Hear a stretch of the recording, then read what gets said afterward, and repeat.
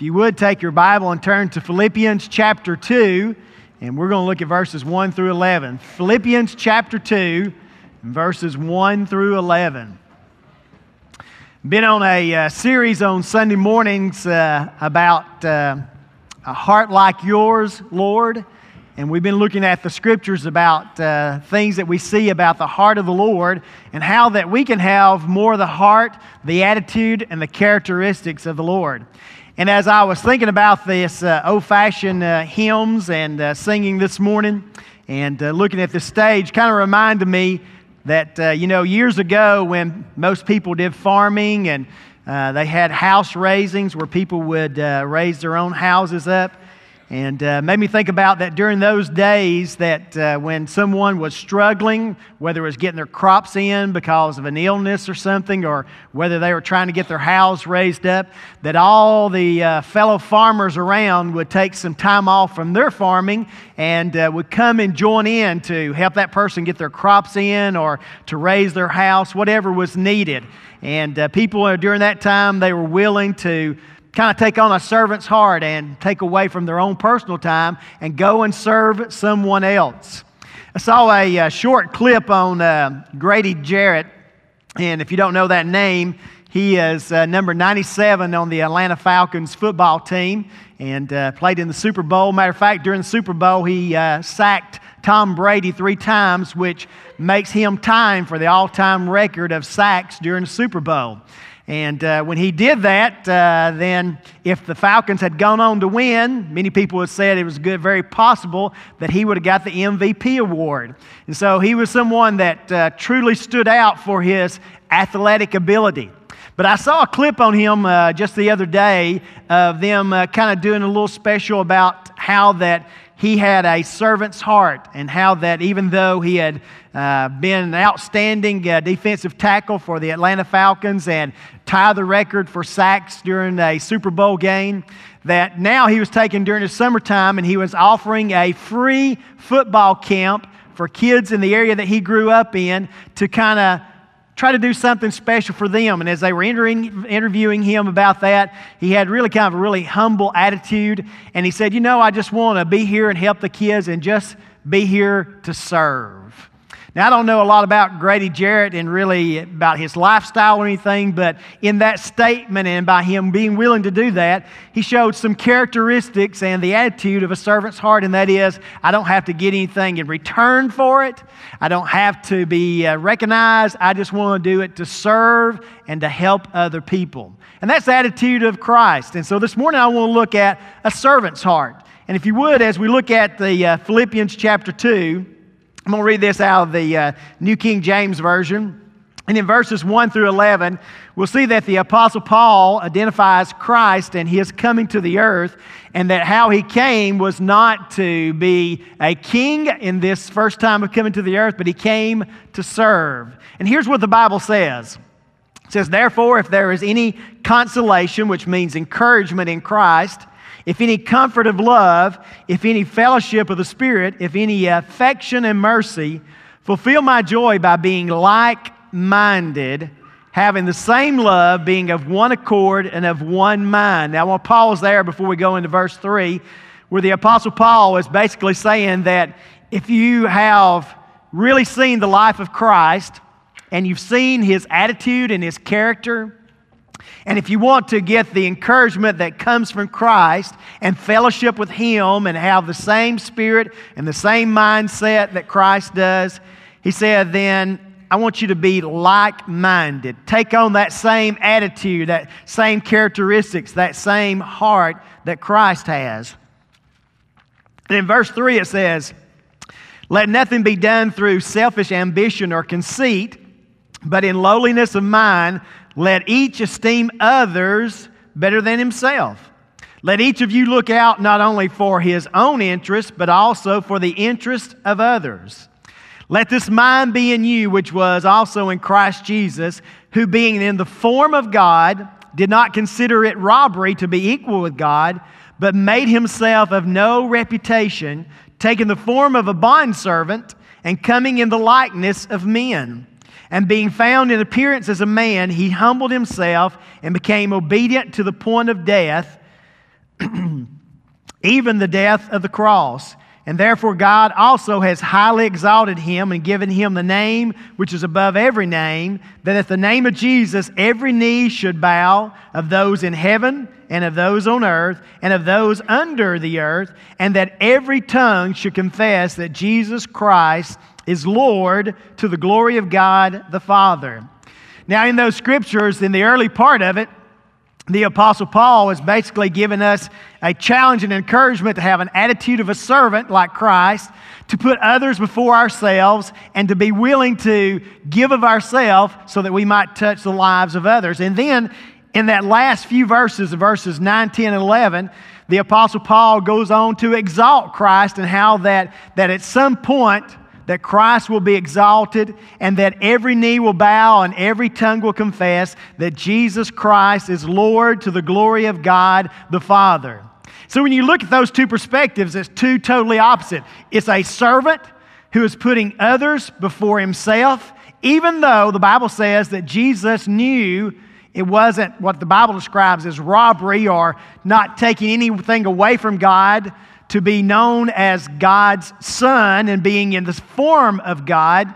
Even though he knew that he wasn't taking anything away, he came to be a servant, described as a bond servant. And even though that Christ could have came with all the exalt and glory that he's deserved, he said, I just came to serve. Not to be served, but to serve. And yet the Bible tells us that through, and I want you to listen to this very carefully, the Apostle Paul at the end has let us know that through the example of a servant's heart, there is a day coming where Christ will be exalted to his true position, and every knee is going to bow and every tongue is going to confess that Jesus Christ is Lord. So he's letting us know, and I think not only that through the life of Christ, that even though he came as a servant, he's going to get his exalting in due time. I believe that as I've looked to the scriptures, it tells us that if we humble ourselves therefore to God, that he will lift us up. So the example that Christ set for you and I is the example that he wants us to live our lives, and that is we humble ourselves and we serve others and just wait our time, because when time comes, God is going to lift us up and exalt us to a higher status. But it all begins by being a servant.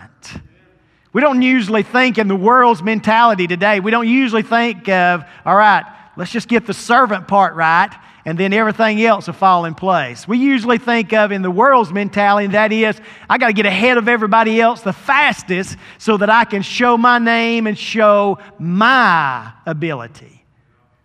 But Christ says, no. You push others up and serve them, and then you let God put you in the height of position. How do you have a servant's heart like we see that Christ had? How does that show by his example in our lives? I think the first thing that we see in the scriptures and by the life of Christ is that a servant's heart puts others before themselves. If you truly have a servant's heart, it will be exemplified through your life that you will put other people before yourself. Now, as the Lord spoke that to me clearly through the scriptures, I began to think about my own life, and I thought, I struggle in that sometimes. Now, I don't know if y'all are like this, but when if I go to Walmart, I'm looking for the closest parking space so I can get in and get out before somebody runs over me. Matter of fact, if something, through our association, sometimes at our pastor's conference, they'll make known of something that is available if anybody can use it. And so if it's something I think we can use, I'm going, hey, I'll take it. I'm jumping in there to grab it. And so I look at these scriptures, and it says this in verses 3 and 4. If you want to look at that with me, it says, let nothing be done through selfish ambition or conceit, but in lowliness of mind, let each esteem others better than himself. Let each of you look out not only for his own interest, but also for the interest of others. When I look at those scriptures, I'm seeing that the Bible and the example of Christ is this, and that is that in our life, we should always be putting others before ourselves. Now, I gave that example of Walmart and how that I'm always looking for a front parking space so I can get in and get out the fastest.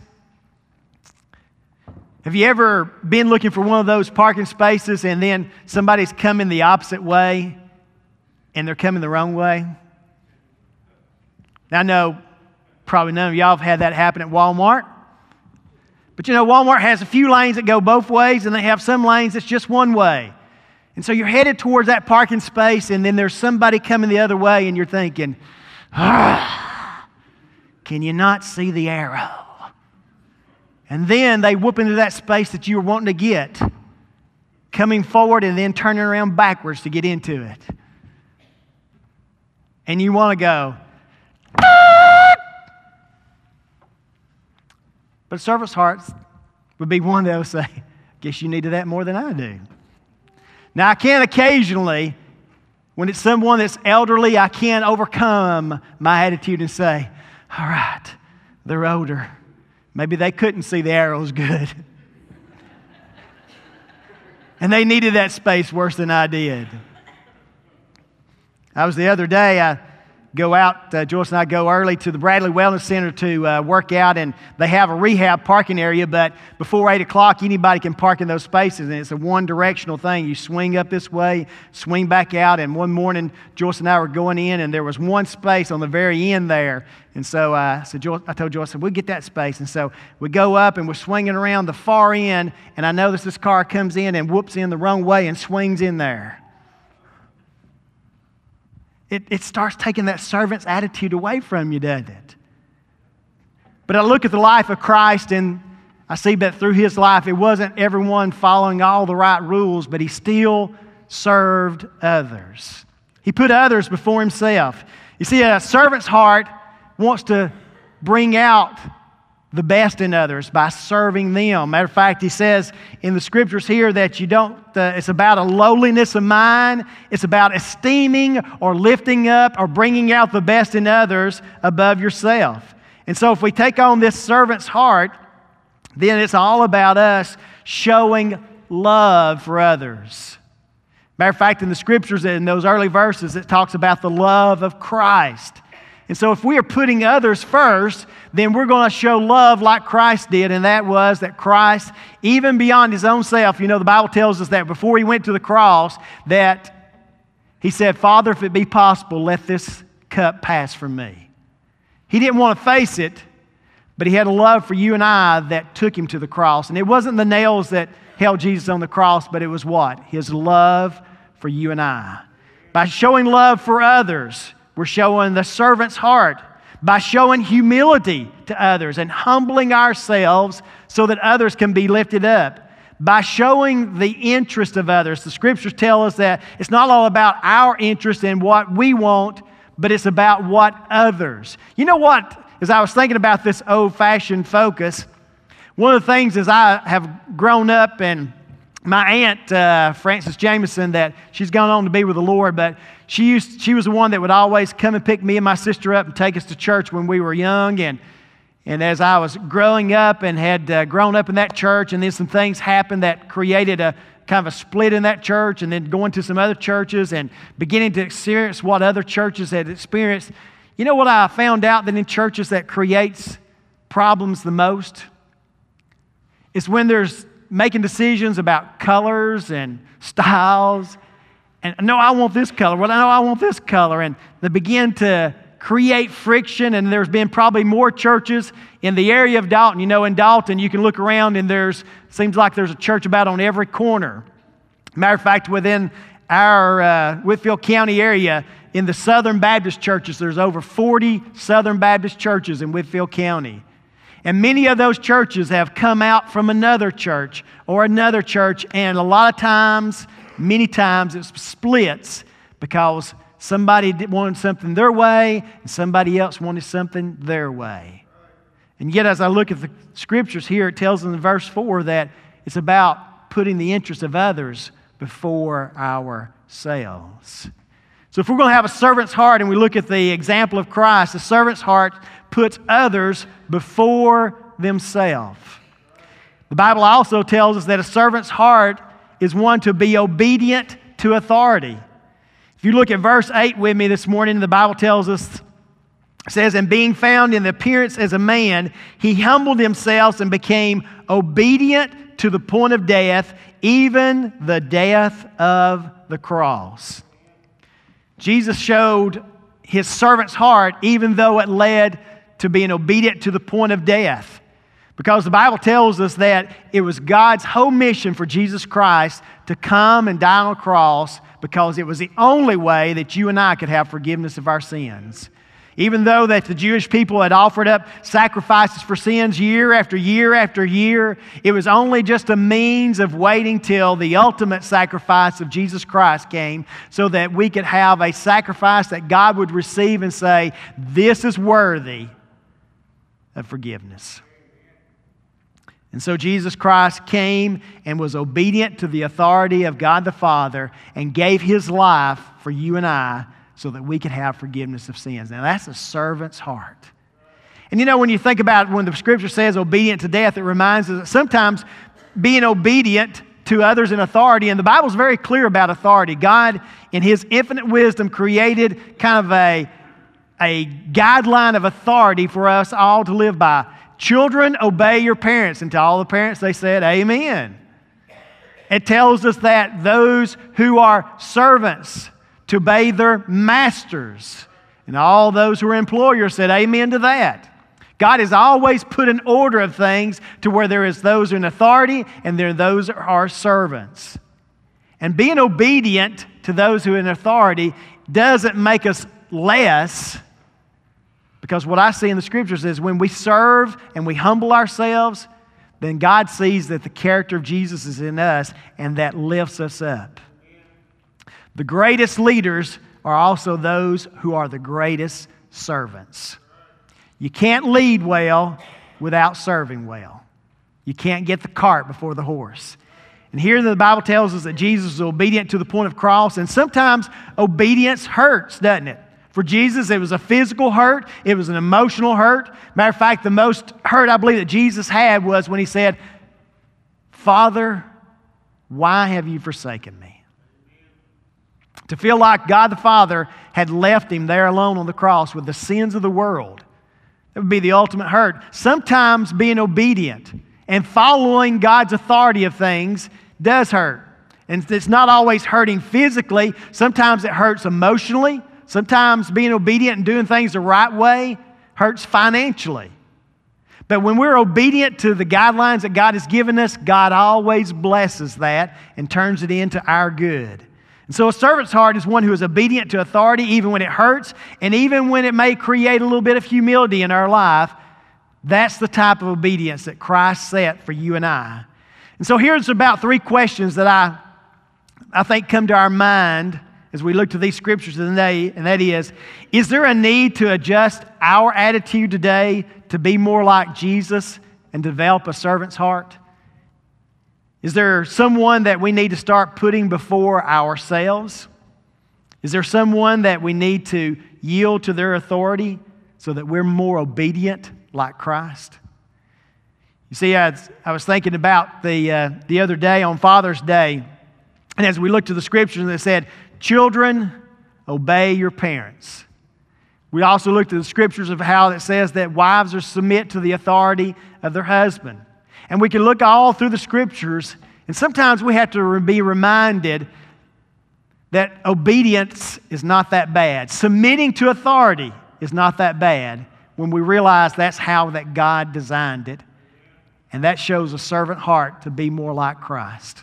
I want to ask you to bow your heads and close your eyes for just a moment. And as they come to get ready for the invitation, I want you to think for just a moment, are there some others that you need to start putting before yourself? Maybe it's not the person that's trying to get in a parking space at Walmart, or maybe it is. Maybe there's some others in your family that you need to start putting before yourself. Start showing love and humility. Start putting their interest before your own interest.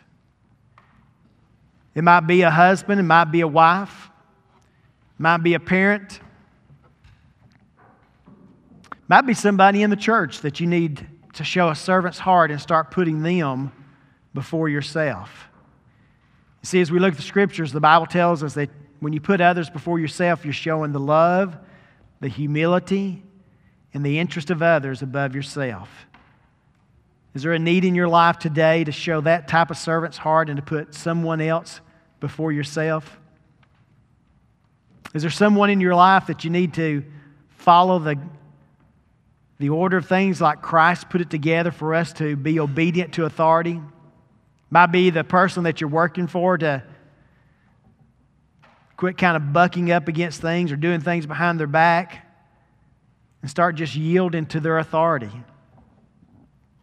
Maybe it's God's order of the family that you need to start yielding to authority. But it all comes down to this, and that's what the Apostle Paul said, and that is, he said, let this attitude, let this mindset, let these characteristics be in you. There's a great coach, John Wooden, that was known for his many sayings, and I want you to think about this one saying that John Wooden said.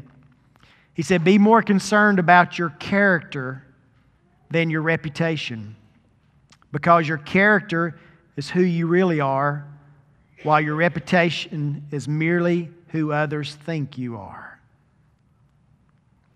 Our character. It's not just about a reputation of what people see on the surface about us, but it's who we really are that really matters.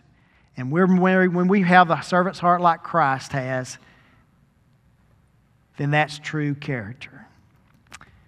Lord, I pray this morning, God, that you would search all of our hearts.